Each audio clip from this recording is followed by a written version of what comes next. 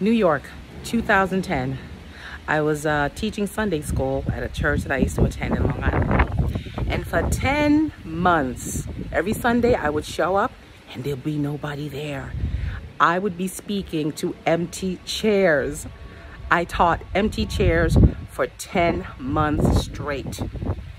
Did I have an attitude? Absolutely. I was upset.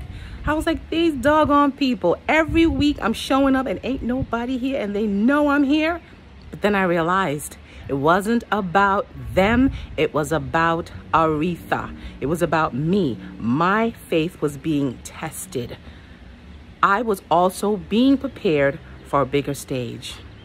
So no matter what, no matter who shows up or who don't show up, you make sure you show up.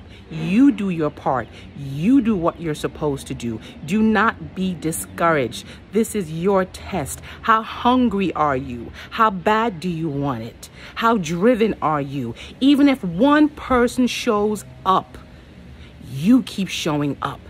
You keep being consistent. You keep pushing, because this is not about them. This is about you. Shalom.